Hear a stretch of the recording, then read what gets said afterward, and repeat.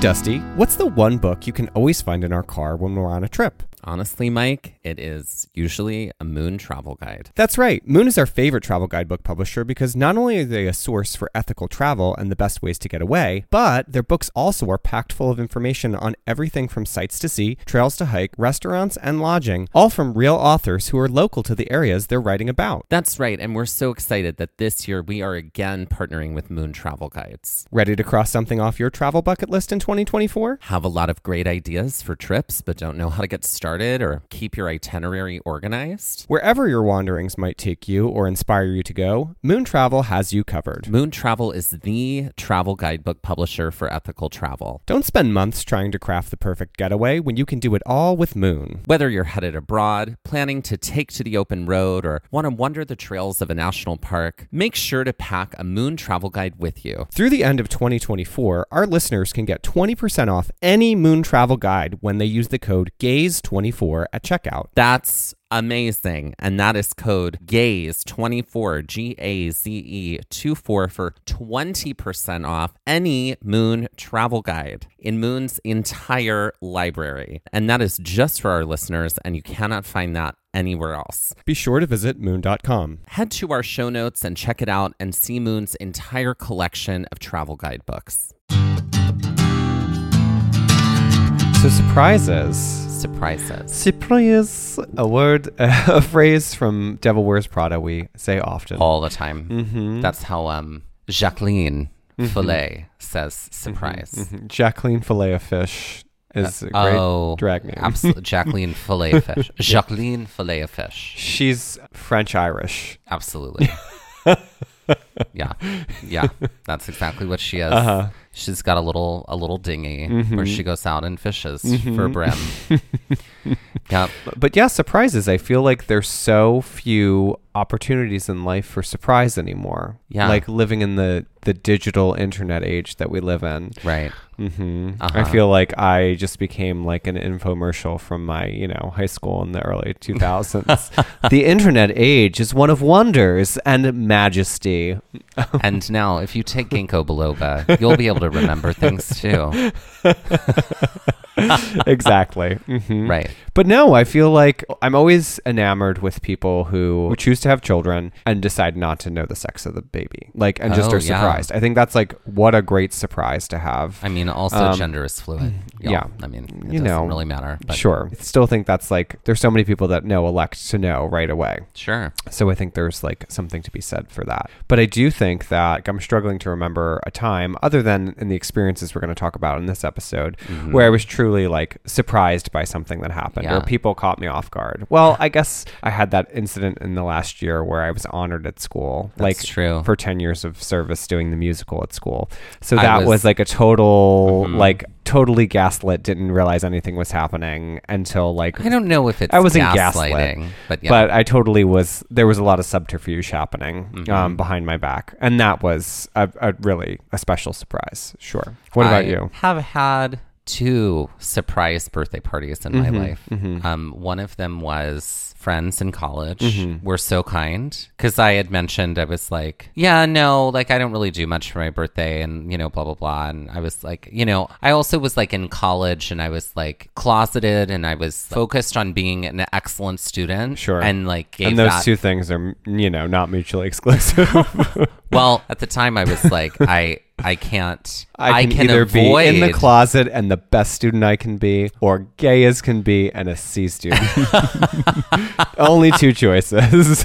That's great. Those may be the rules now. I don't know. Those may be the rules. Because of that, I used being an excellent student as a way to avoid dealing with or facing, myself or my queerness, I should say. And so during that time, I had some lovely friends throw a surprise party for me after rehearsal one night. I did not know about it, and that was wonderful. And then when I think it was when I turned 30. I was down in the South for the holidays. Yeah, it was. I was at a gathering of people that was for a different purpose. Yeah. Like they had orchestrated a whole thing. It was like, we're gathering to have like a production meeting about this project we did, that like a postmortem meeting. And like, so I came up with all these questions and blah, blah, blah. And then like about 30 minutes into the meeting, like the doors opened and like my entire family came in and I was like, what? And they were like, this is your intervention. You were a right. terrible C student and we need to talk about it. That was it. Yeah. No, they were like, we're not here to do this meeting. This is a surprise party for your birthday. Because I had mentioned, I was like, no one would ever throw me a surprise party. I was like, no one would ever do that. And then I had these Christmas. this small group of friends who were like, no, we'll see you, or nobody will throw you a surprise party and throw you one. A surprise party intervention. It was the sweetest, kindest, most wonderful thing. My immediate reaction, and this is, I can tell this is therapy growth, right? I had family who had driven in from like 4 hours away. My immediate reaction was like, oh my God, I'm so sorry you had to drive for 4 hours for me. That tells me a lot, right? Sure. Because now... What's self-worth? Right. Now I look back on that and that's not what I think. It's just the kindest, sweetest, most wonderful thing. I feel so loved.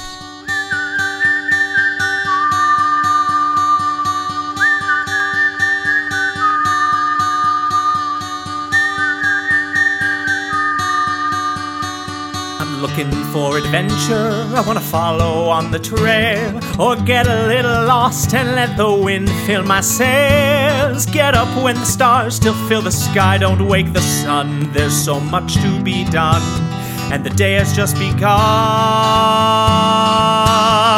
Go where the postcards are real, you can feel. You can open your eyes and open your heart when you gaze at the national park. Follow you there. At the national park. At the national park. Follow you, I'll follow you there.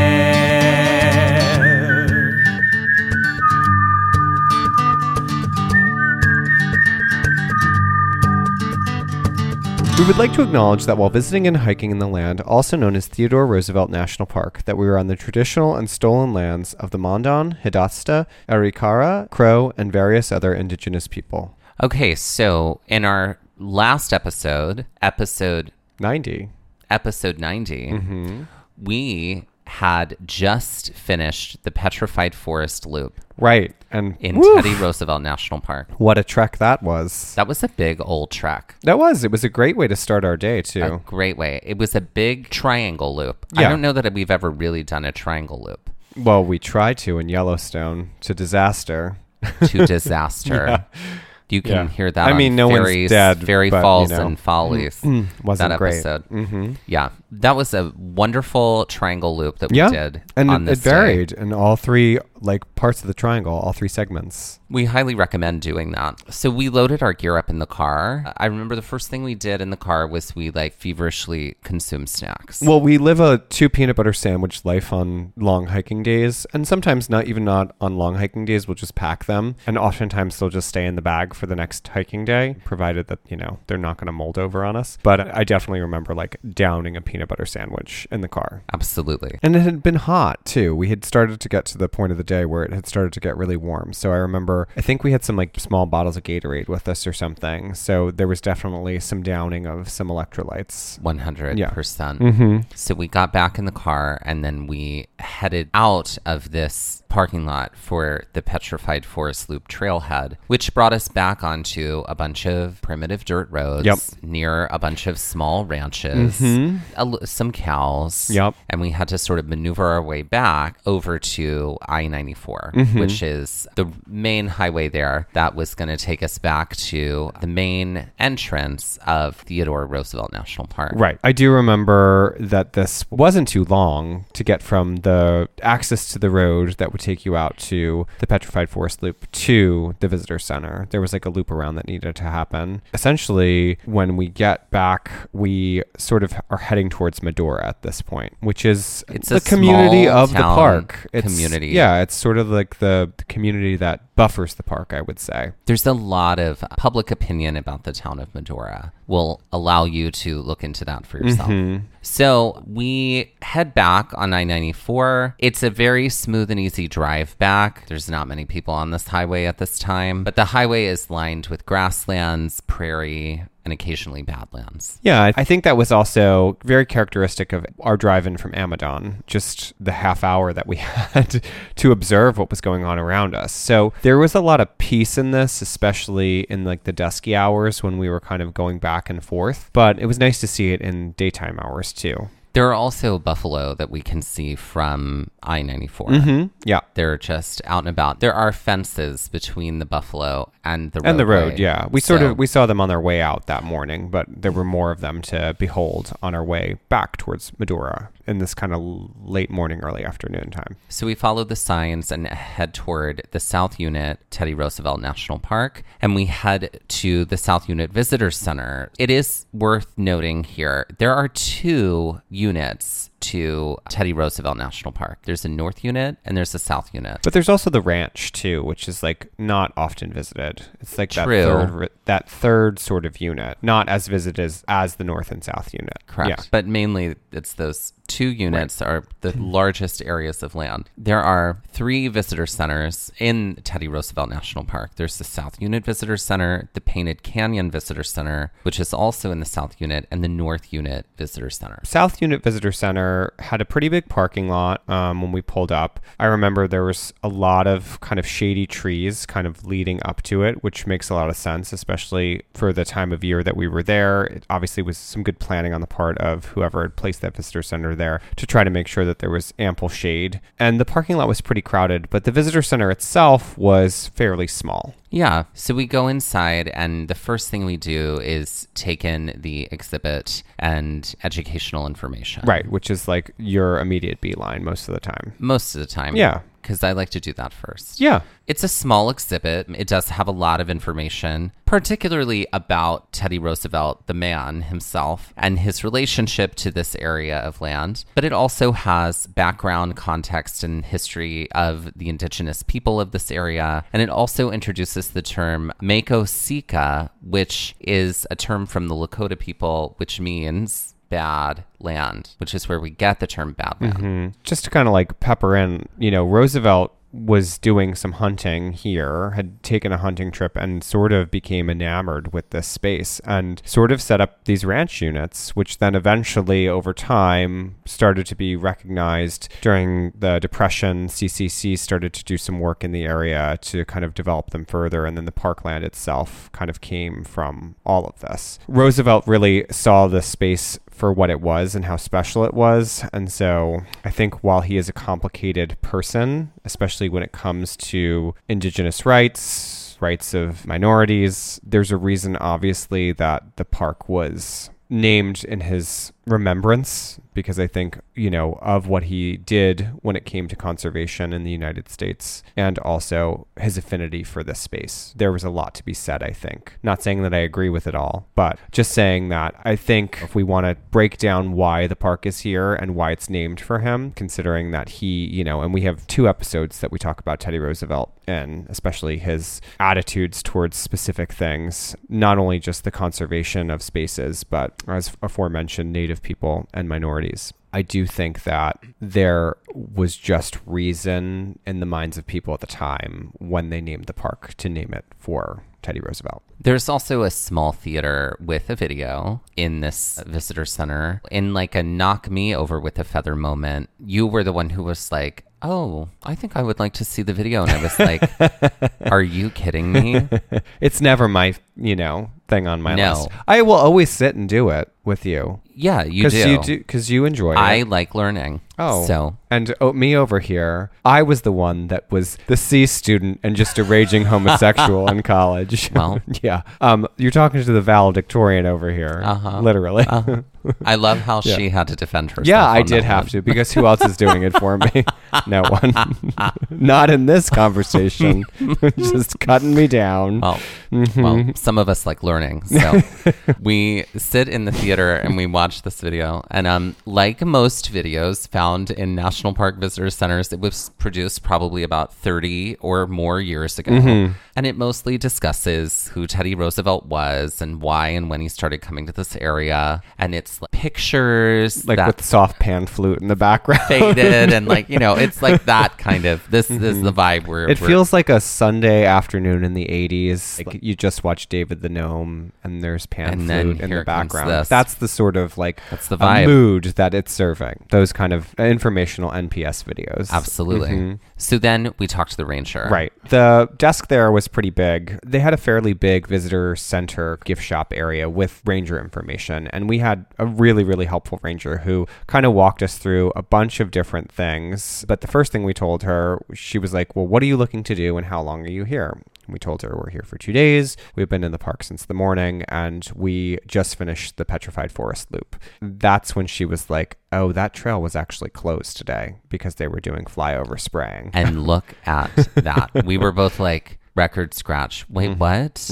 Oh, I was like, well, the sign was a little confusing. I'm so sorry. We didn't mean to do that trail if we weren't supposed to. Right. And she was like, no, it's okay. It's okay. But I guess I should probably get out there and like change the sign or something so that people know. And it was, and we talk about this in the episode when we did the Petrified Forest Loop. It was not a very clear sign as to like what the date range was and what was actually happening. No date range. And we on also it, were yeah. like, listen, there were cars in the parking lot before we got there, and there were a lot of cars when we got back. So from the more hike. people are doing it right now. Yeah, so definitely something to get on. She did tell us while we were there that as we were talking about the South Unit, which is what we wanted to primarily focus on this day, and we were going to do the North Unit the following day, she did tell us that the loop road of the South Unit was closed after the Colvane Trail, so we could ride all the way out there, but we wouldn't be able to kind of complete the loop. We'd have to turn around and come back, which wasn't a problem for us. No, she also mentioned that there was a ton of wildlife that we would see on even just this section of that was open of the South Loop Road, that there would be no FOMO because like you couldn't make the whole loop on the road. Oh, yeah. You would see a ton of wildlife. And I remember that Brad Ryan and Grandma Joy, they said the reason to go to Teddy Roosevelt National Park is for the wildlife. Yeah, specifically. And they're not the only ones that I've heard say that. No. And so we were very excited about that. Right, and we'd already seen bison that morning, and also cows. And also pronghorns. And pronghorns, that's right. Pronghorn, even though they wild look pronghorns. Even though they look like stone from afar, it was just their butts. Pronghorn Yeah, butts. when we did talk to her, she did say, definitely stop and do some of the short trails that are along the Loop Road. Those included Skyline Vista, Cottonwood, Peaceful Valley Trail, Wind Canyon, Boy Court, and the Colvane Trail. But first, she said that we should stop by the Prairie Dog Towns. And with that, let's take our first break. We're playing Commission an Album. We haven't done this in a while. I love this game. So what's our topic? This game can be played two ways.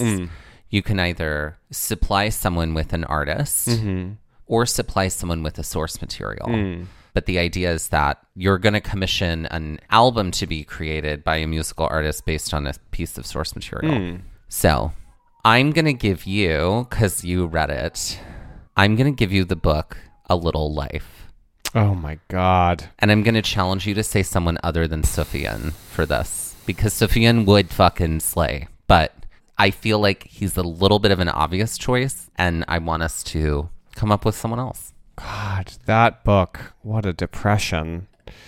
For those who have not read A Little Life, and I have not read A Little Set Life. yourself up for sadness, guys. Can you give us a very Oh my brief gosh. description about what it is?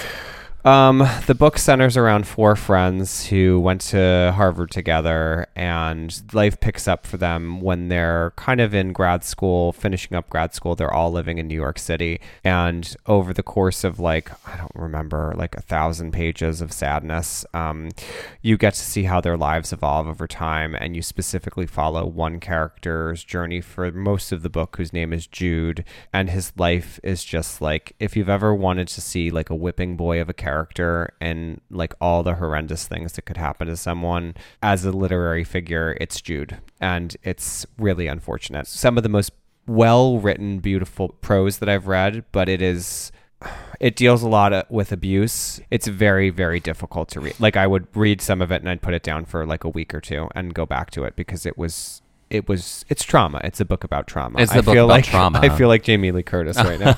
It is a book about trauma. It's about trauma. Well, the joke I made was I was like, every gay in New York who actually reads has read that book. And like, you neither live in New York. I neither live in New York nor can read. So I feel like I have 3 people in mind. They're all women. I feel like Yoko Ono could be interesting. Oh. I feel like Bjork could be very interesting. I feel like Fiona Apple could be very interesting. Let's dig her up. Let's bring her back. No, Fiona I know Apple. she's not going anywhere, but she hasn't gone anywhere. She's still around. I don't know Bjork enough to like really. I feel like it needs to be almost experimental, and I feel like that's sort of what her music might be.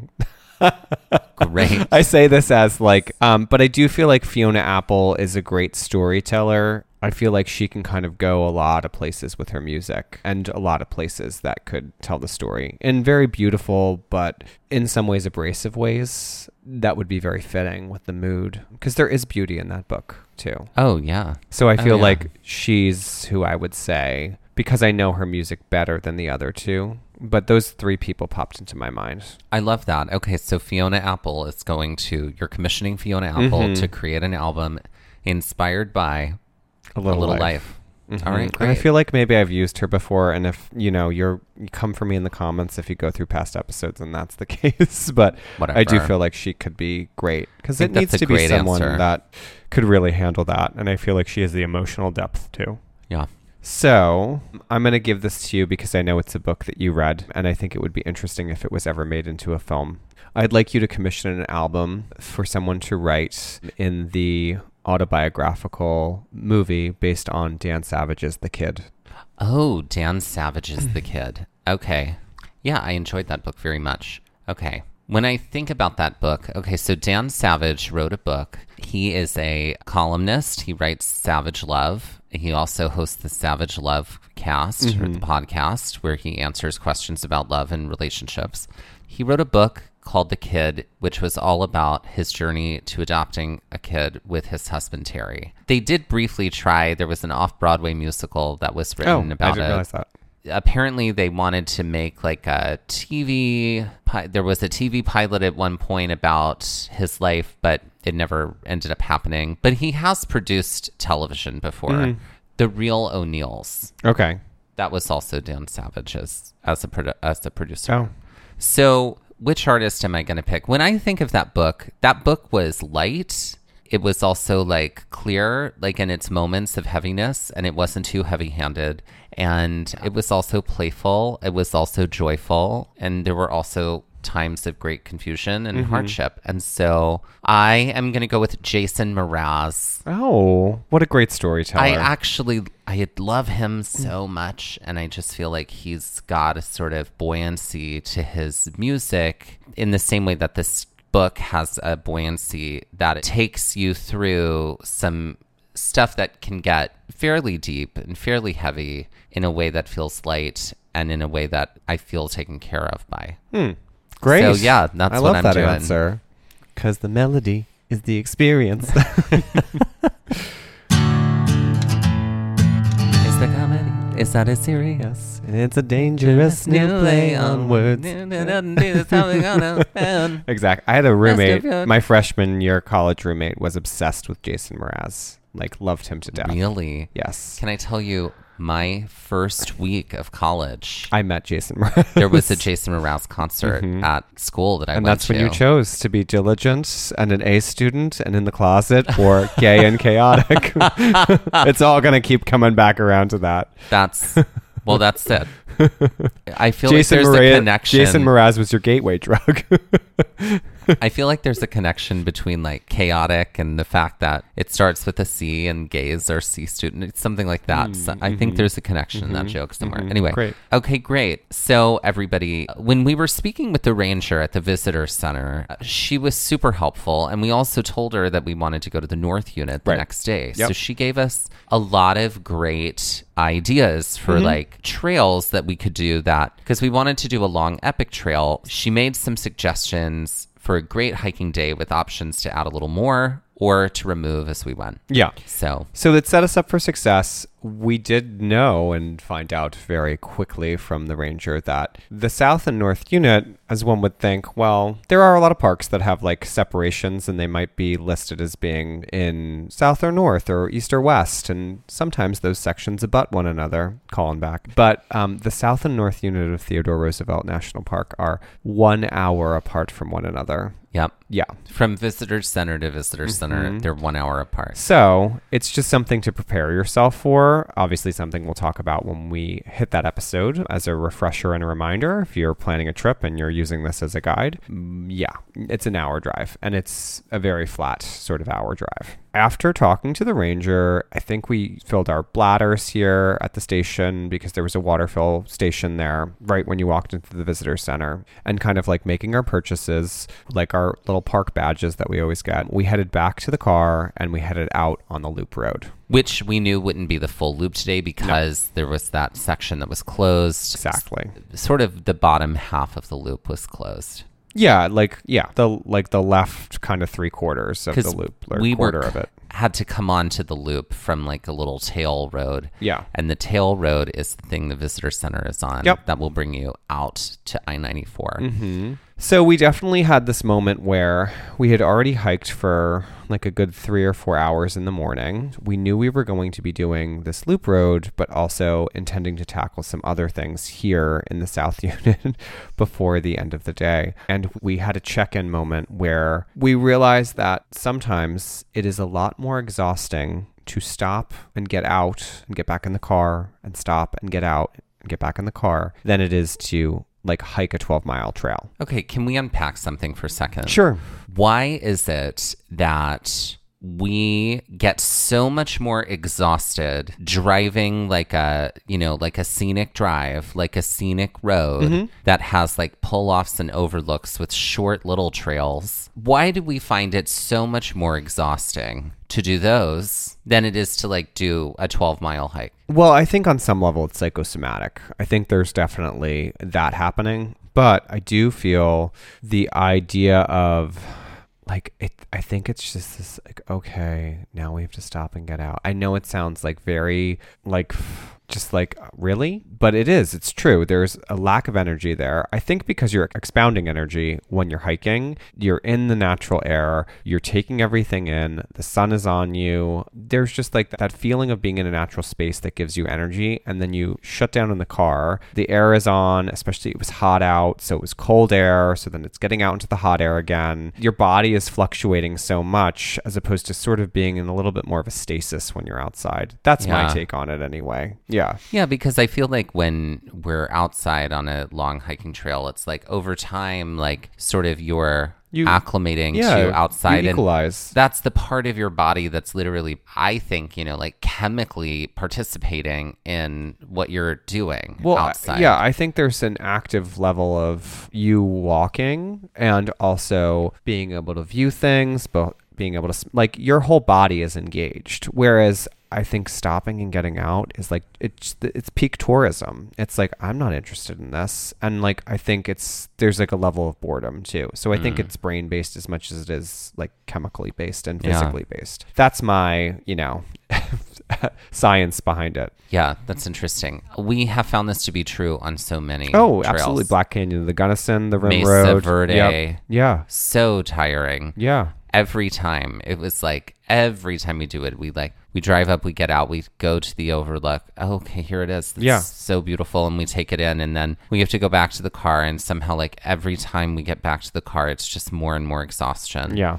And then by the end of it, we have to drive all the way back at the end. We sound like such babies. But it is interesting. I'm sure that we're not the only ones that experience this. We should commission a study. We should. If you feel this way, please let us know. But we knew this is what was on the agenda for the day. We also wanted to see everything that was on this loop road. So, well, I mean, with a day in this section of the park and a day in the north section, we wanted to try to make the most of both. And it was doable. You could have probably done 2 days in each unit and really gotten everything in like a very succinct, overarching way. But I do feel like what we were able to accomplish in a day in each unit was still wonderful. Absolutely. So the first place we pass is a prairie dog town. Now, when you look at the map of the loop road, there are like 3 or 4 of these prairie dog towns along the loop road. Okay. Before we actually describe what a prairie dog town looks like, okay, what comes to mind when you hear the phrase prairie dog town? I assume there's a little prairie dog sheriff. It feels like an old western town, and all the prairie dogs are dressed up in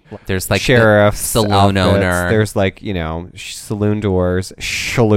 There are women with, you know, fine the feather in the hair, fine velvet dresses, and like ringlets, curl ringlets, like you know, very of the time. But it's all prairie dogs. But it's all prairie dogs. That's what it feels like to me. See, to me, when I think prairie dog town, I'm like, well, if prairie dogs had a town in the same way that humans have a town, what would it be like? Like, I'm like what would the grocery store have? So I guess I'm thinking it through the lens of like, if you were the human version of it, yeah, but it's town. prairie dogs, you know? So I'm like, would the Home Depot just have dirt? I for feel your like little mound? I feel like Wes Anderson could do a great film about this. Oh, I'm sure. In the vein of Fantastic Mr. Fox. Yes. Yeah. Just prairie dogs. Yeah. I love it. So a prairie dog town is just a habitat where prairie dogs live together in community. Sure. It's sort of like doesn't have to be sloped, but I feel like most of them were kind of hillsidey. They were. Yeah. Yeah. The first one we passed, I'm not going to lie, I wouldn't have even known that this was a prairie dog town without the fact that there were a whole bunch of cars in front of us that were stopped and now going slow. You know, cut to that moment in Yellowstone where they all did that to that little black bear. Yeah, and it created, everybody freaked out. Everyone freaked out in order to see this black bear in Yellowstone. And it was like, can we give the girl some space? Right. But she was literally running for her life in the woods. Well, I know, it wasn't great. I shouldn't laugh. Screaming. But she was not screaming. She wasn't screaming. But yeah, it's a prairie dog town. Looked just like a hill. And then it was like, after a moment of looking at it, I was like, oh, there are little mounds everywhere. And there they are. There they are in the middle of those little mounds. And they're very cute. They were very cute. This is like a warning, don't approach the animals like moment. Oh my God, definitely don't. Also, you won't be able to catch you one. Won't They'll just go to. underground. And also never approach wildlife. But I'm just saying, this is the part of your brain that's like, oh my God, that's so cute. I want to touch it. Don't. That's why you get a dog or cat or something like that. A regular dog, not a prairie dog. Right. Right. So we knew from talking to Brad Ryan and Grandma Joy that we were going to see buffalo here today at Teddy Roosevelt. They also colored our experience with the fact that there was going to be a bounty of other wildlife. And so this prairie dog town, of which we were going to see more, was sort of like the first real taste of like, aside from the bison on the roadside on the way in and the cows, kind of like, oh, well, we've seen bison already. Or no, we hadn't at that point. Never mind. It was we had seen them from I-94. Right. This was sort of like our first real close encounter with wildlife in the park. Yeah. We take a look at the map and then we decide to strategize which pull-offs that we wanted to do. And we decided that our first stop would be Wind Canyon Trail, which is a little further up on the Canyon Loop Road. But so we opted to drive by. We didn't really have the option to not, but we opted to not get out at Skyline View and Cottonwood. So we just drove by and we did not get out there. Yeah. But the view from the drive was like the stuff in picture books, right? So like this road was an incredibly memorable experience. The hills were like this rolling cascade of like hunter green and forest green with some hints of like mint and sage. And it was like these perfectly triangular trees dotting the hillsides like a painting. The sky was a gradient of blue, fading from bright cornflower blue to a faded baby blue, and the clouds were like fluffy pillows hanging in the sky. Somebody had some liberties with some poetic language here. I did. Why not? As you brought me into a memory. It's true, though. No, it was. I mean, it was so picturesque, and the clouds were that puffy white.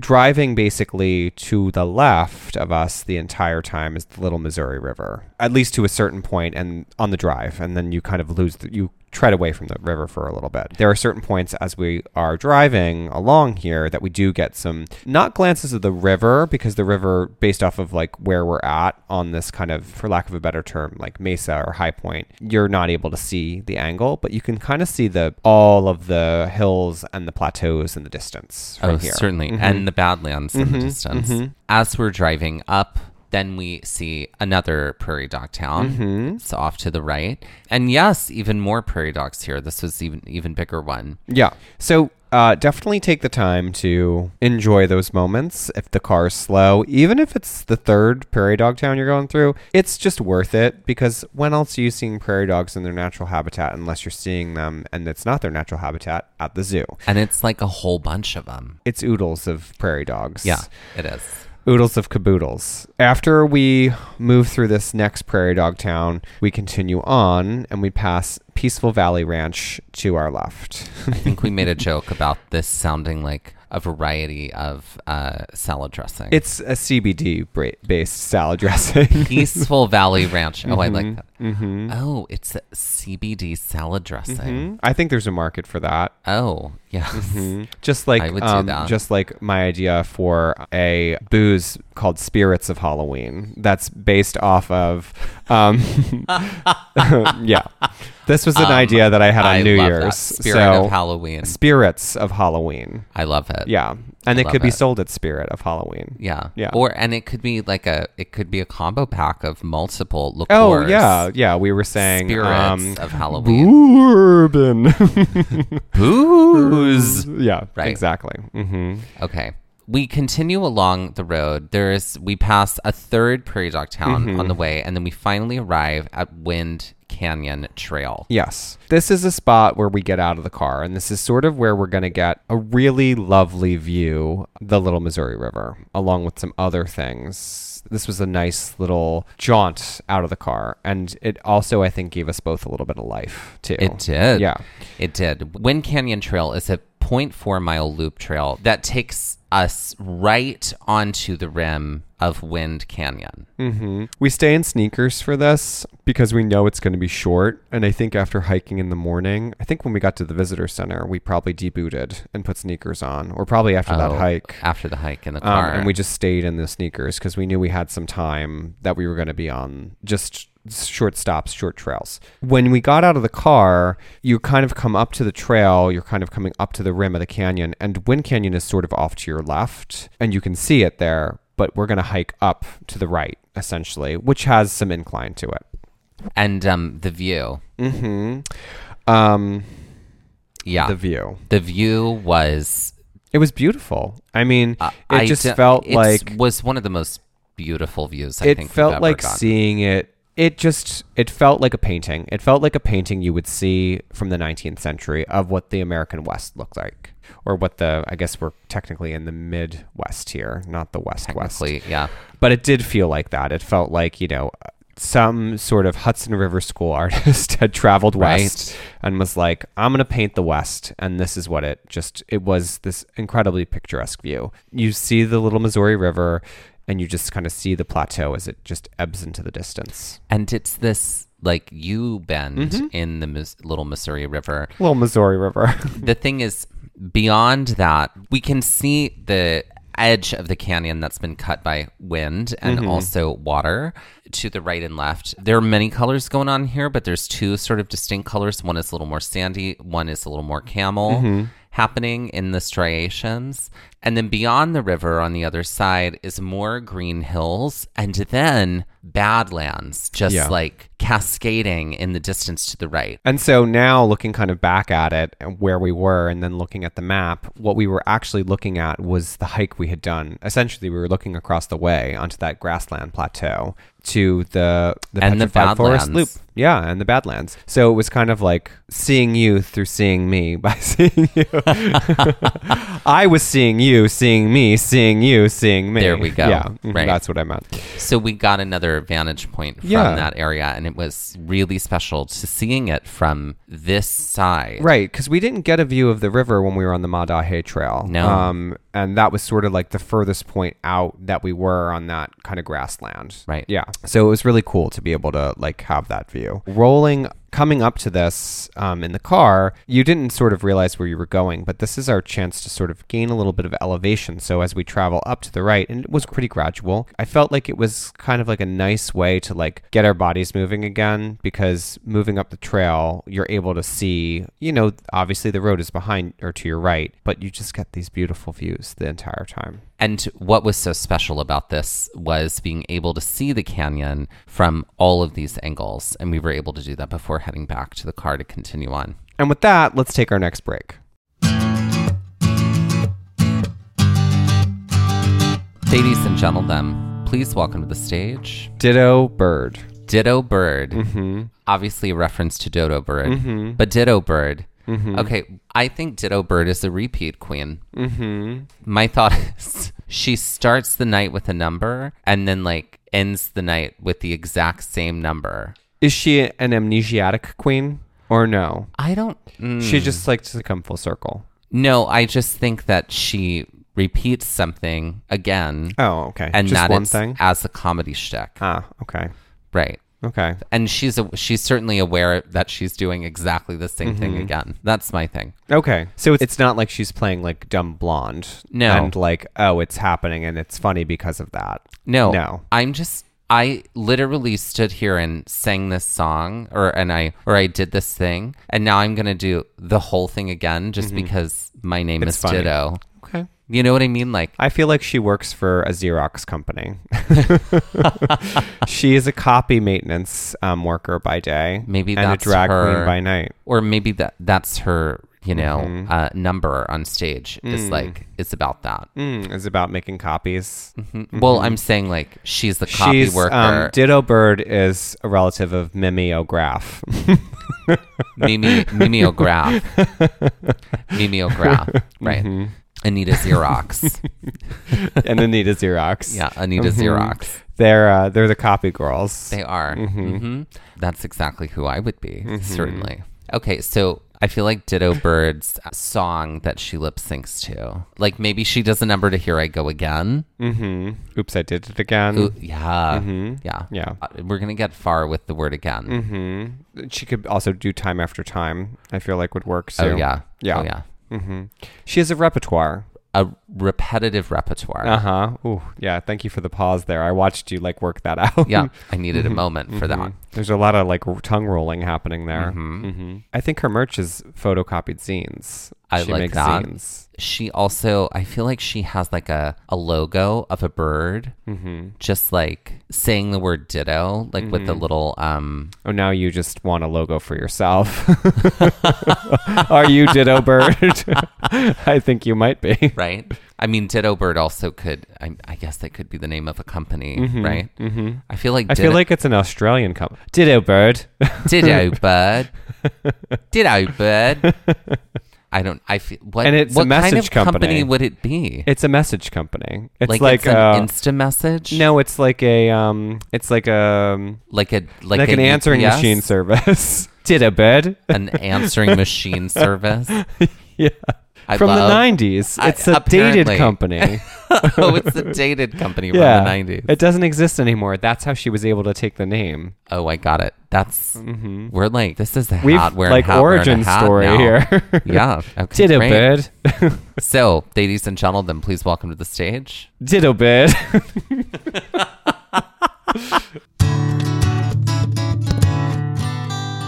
We come to this place for magic. We come to this place for magic.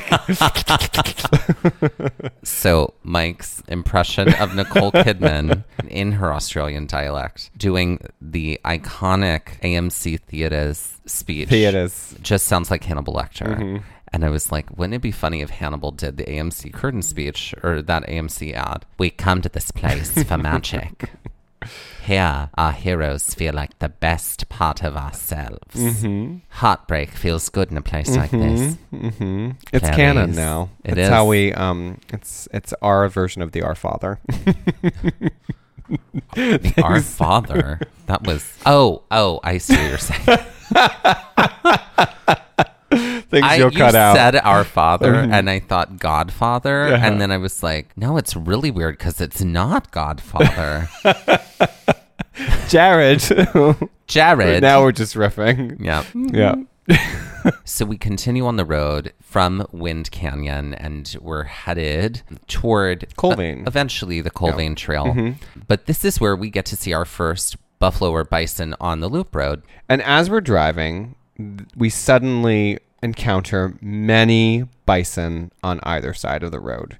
This was sort of the same in Yellowstone, but I did feel like here we were surrounded. Like it did feel like there was a little bit more of a surround, whereas the buffalo in Yellowstone were just kind of loungy. And like I didn't feel threatened by these bison here, but it just felt like the numbers were there. Everybody came out that day. Yeah, the whole family, the whole kit and caboodle. Yeah. So we just had to stop and wait for the bison to cross the road and move across the road and, whatnot. But we do, and it's all good. Then the loop road brings us to Boy Court. Bum That bum. is the name of this spot. Bum bum. There's two things here in this section. There's the Boy Court overlook. I mean, we're saying Boy Court. It could maybe be pronounced Bois Court. Who knows? But there's also the Boy Court Trail. We, at this time, only do the overlook. We park and we go out. It's just a little bit of a ways to get to the spot where you can see everything. But what did we see when we looked out at Boy Court? What was it? There was a sign there that kind of detailed essentially everything that you were seeing in the distance. This was just a wide panorama, essentially. Boy Court has like a little baby sort of loop that you can take out to kind of like to see the sights. And what you're essentially seeing is you're looking out over a canyon and then seeing in the distance a ton of buttes. The landscape is sort of very canyony overall, but in the far distance there are some raised sections which one would consider to be more of a butte. There are a lot of buttes in Boy Court. There are a lot of buttes, including Square Butte, Sentinel Butte, Camel's Hump Butte, and West and East Twin Buttes. It reminded me a little bit of what like the Greeks might have been trying to emulate with their amphitheaters, because it felt like the walls were going Sloped up to the right and left and all around, and then there was sort of the center playing area that was a little raised. Yeah. I think having known that we were headed towards the end of where we could drive on this loop road and knowing that there was a little bit of a longer hike in the Colvane Trail, we didn't spend a ton of time here. But I mean, the views, again, were another impeccable stopping spot to kind of enjoy what was along the loop road. And it's a spot we definitely recommend taking the time to just sit and enjoy for just a little bit. Doesn't have to be a long time. So we continue on the loop road, heading toward Colvane Trail. I think we encounter a few more bison here. Right. You're driving this day. Yes. No, me? It was you. Okay. Yeah, it was you. Okay. We also might have switched Yeah. when we would get in and out. Yeah. You were driving when we were passing the prairie dog towns, because I remember being in the passenger seat okay. for that. So we do continue on, and then suddenly, okay, you thought I would lose it when like I see a new bird that I've never seen before. You have not been in a car when Mike Ryan sees wild horses. Right. And describe for us how you reacted. I was like a child on Christmas. I don't know what it is. It was like being a kid again. It was truly, I don't know what came over me. I don't have a particular affinity for horses in general. Like I'm not like living my horse life over I've never here. known you to be a horse girl. No, I'm not a horse squirrel. Horse squirrel. I'm not a horse girl. That's very Christine, whatever her name was. I am not a witch. Christine O'Donnell. Christine O'Donnell. No, Thank you. I'm not a witch. I'm like you. I'm you. Okay, that was like a very niche political reference from like early aughts. It was early aughts that Christine O'Donnell did that. Yeah. She was running for senator in Delaware, Yes. right? And she got accused of being a witch. Mm-hmm. She's a Republican candidate, I believe. Yeah. Mm-hmm. And look how far we've come.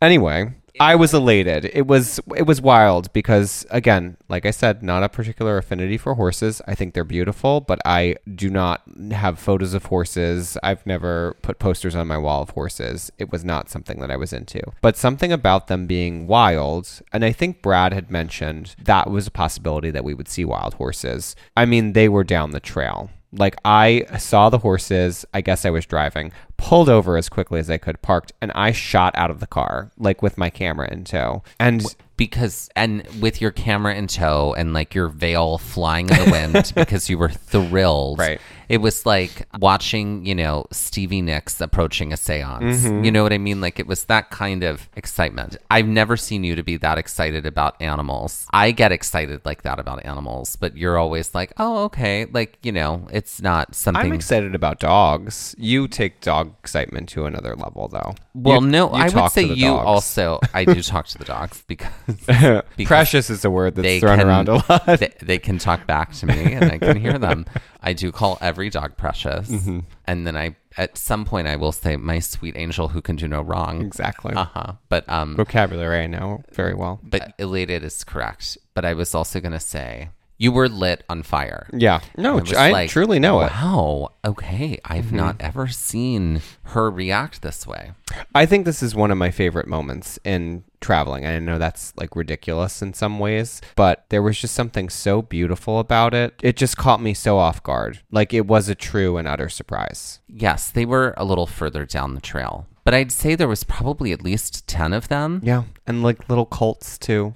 And the little cults is the name of my my YA novel that I read about growing up in the South, The Little Cults. I love it. Because that was the name. We've of been my just giving T-ball away team. all our $1 million ideas. all of our copy, right? I remember one was lying down, and then they like got They were up playing and around. Yeah, it was great. and the dust was flying up around them, and it was cinema. and there were multiple colors. There Yes. was there was White and brown, white and- black, there are a spotted white and number brown. of Yeah. different colors here with these horses. Yeah. Their manes were like long and wild, and like it was everything I think I could ever dream of in a moment of true and total unfettered, uncurated surprise.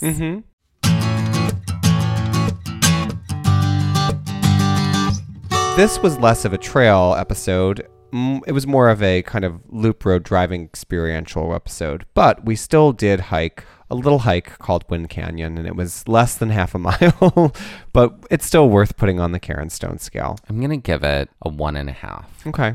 because there was a little incline. Yeah, involved. I'm gonna say 2, because why not? I do think my body was tired from having done the long hike in the morning, so I think that colored my experience for giving it a 2. So a 3.5 out of 20 on the Karen Stone scale. That's right. And now let's end this episode like we end all of our episodes with some Jeopardy style trivia.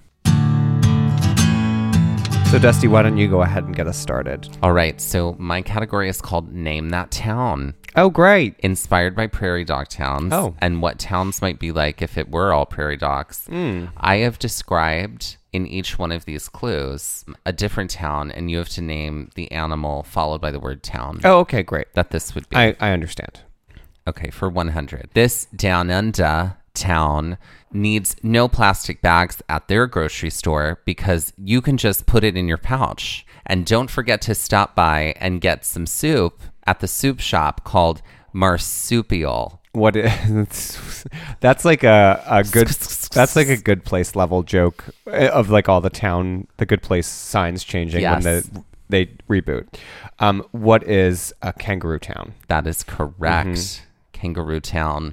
Okay, For 200, this aquatic town is full of giggles and laughs, and everyone just looks real slick. And everyone wants to be your friend, especially for food. And when guests visit the town folk often run along next to them and jump from time to time. What is Toad Town? Frog Town? We were looking for what is Dolphin Town. Oh, Dolphin Town. I was like, who's giggling? I got it. Yeah, that's like a Chucky doll dolphin. It is. For 300, this forest town has no streetlights. Instead, it's just garbage cans. And instead of homes, it's dumpsters. And at the town school, they have a class in how to be a scavenger while wearing a black face mask. And the final exam tests you on how to look really cute if you get caught. What is Raccoon Town? That's right. Okay, and for 400, this Down Under town has gentle music playing in all of its stores. The candle shop only has candles that are scented like eucalyptus. And the local florist's main item is also eucalyptus. And the main dish at every restaurant is, you guessed it, eucalyptus. This also sounds like a good place town that is when they're trying to torture them. What is Koala Town? That is correct. Koala Town. Welcome to Koala Town. Koala Town. Koala Town. And for 500, in this underwater town, all of the homes are painted coral, and the families planning for babies have to take paternity leave because the male members of town are the ones who get pregnant and have the babies. What is Seahorse Town? That's right. Seahorse Town. Seahorse Town. And what is your category? Well, that Mike? was great, first of all, if I can compliment you. Oh, well, thank you. Thank you. I appreciate it. My episode is titled, or my Jeopardy is titled Zoology. Since we spent so much time enjoying so many different species when we were in Theodore Roosevelt National Park, specifically on this day, I wanted to do a Jeopardy all about famous zoologists. Is it pronounced zoologist or zoologist? Oh, I've always said zoologist. I think it's Zoologist? zoo and then pronounced zoologist. Zoologists. I remember my teacher in high school when I took botany and Zoology. zoology. She was like, "We will not say zoology here because that's wrong." She like read All the right. room. Well, thank you for something I learned today. So Zoology. I offer you what she said. Great. So for 100, this English scientist is perhaps the best known zoologist. His study of the species of the Galapagos Islands and his research trip aboard the Beagle led to his groundbreaking book, The Origin of Species. Who is Charles Darwin? That's correct. For 200, this Australian crocodile hunter, along with his wife, were the owners and operators of Australia Zoo. Unfortunately, he met his untimely death in 2006 while filming a documentary titled Ocean's Deadliest.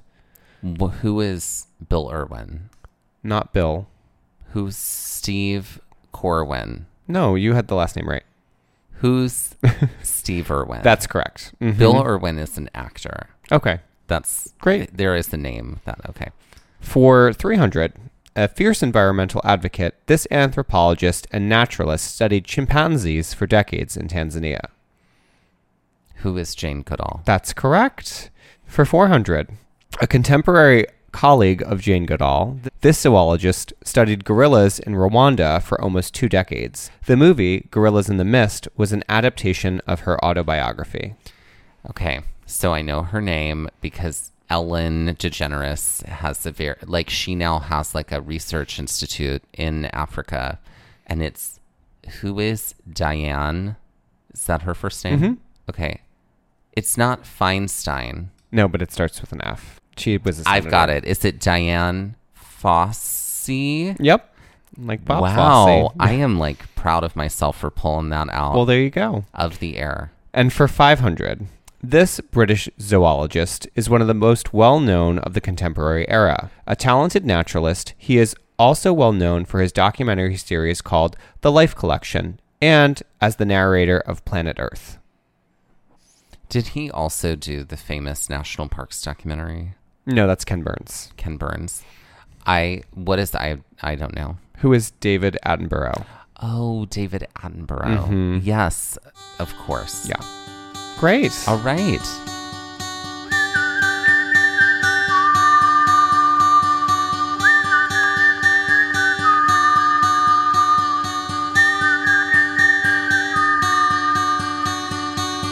This has been Gaze at the National Parks, the podcast, and we're here to remind you to hike early and hike often, and that adventure is always out there. Gaze at the National Parks was created and is hosted by us, Dustin Ballard, and Michael Ryan. To see images from this episode, follow our Instagram at Gaze at the National Parks. To contact us, email us at gazeatthenationalparks@gmail.com. And to find out more about the parks visited on this show, visit our website, gazeatthenationalparks.com. That's Gaze, G-A-Z-E. All original artwork featured on Instagram, on our website, and in the Gaze Shop is by me, Michael Ryan. All original music was written and performed by Dave Seaman and Mariella Klinger, with Sean Sklios on guitar. Our music producer is Skylar Fortgang. This episode was edited by me, Dustin Ballard. We would also like to acknowledge that while recording this episode, that we are on the traditional and stolen lands of the Lenape people, also known as Middlesex County, New Jersey.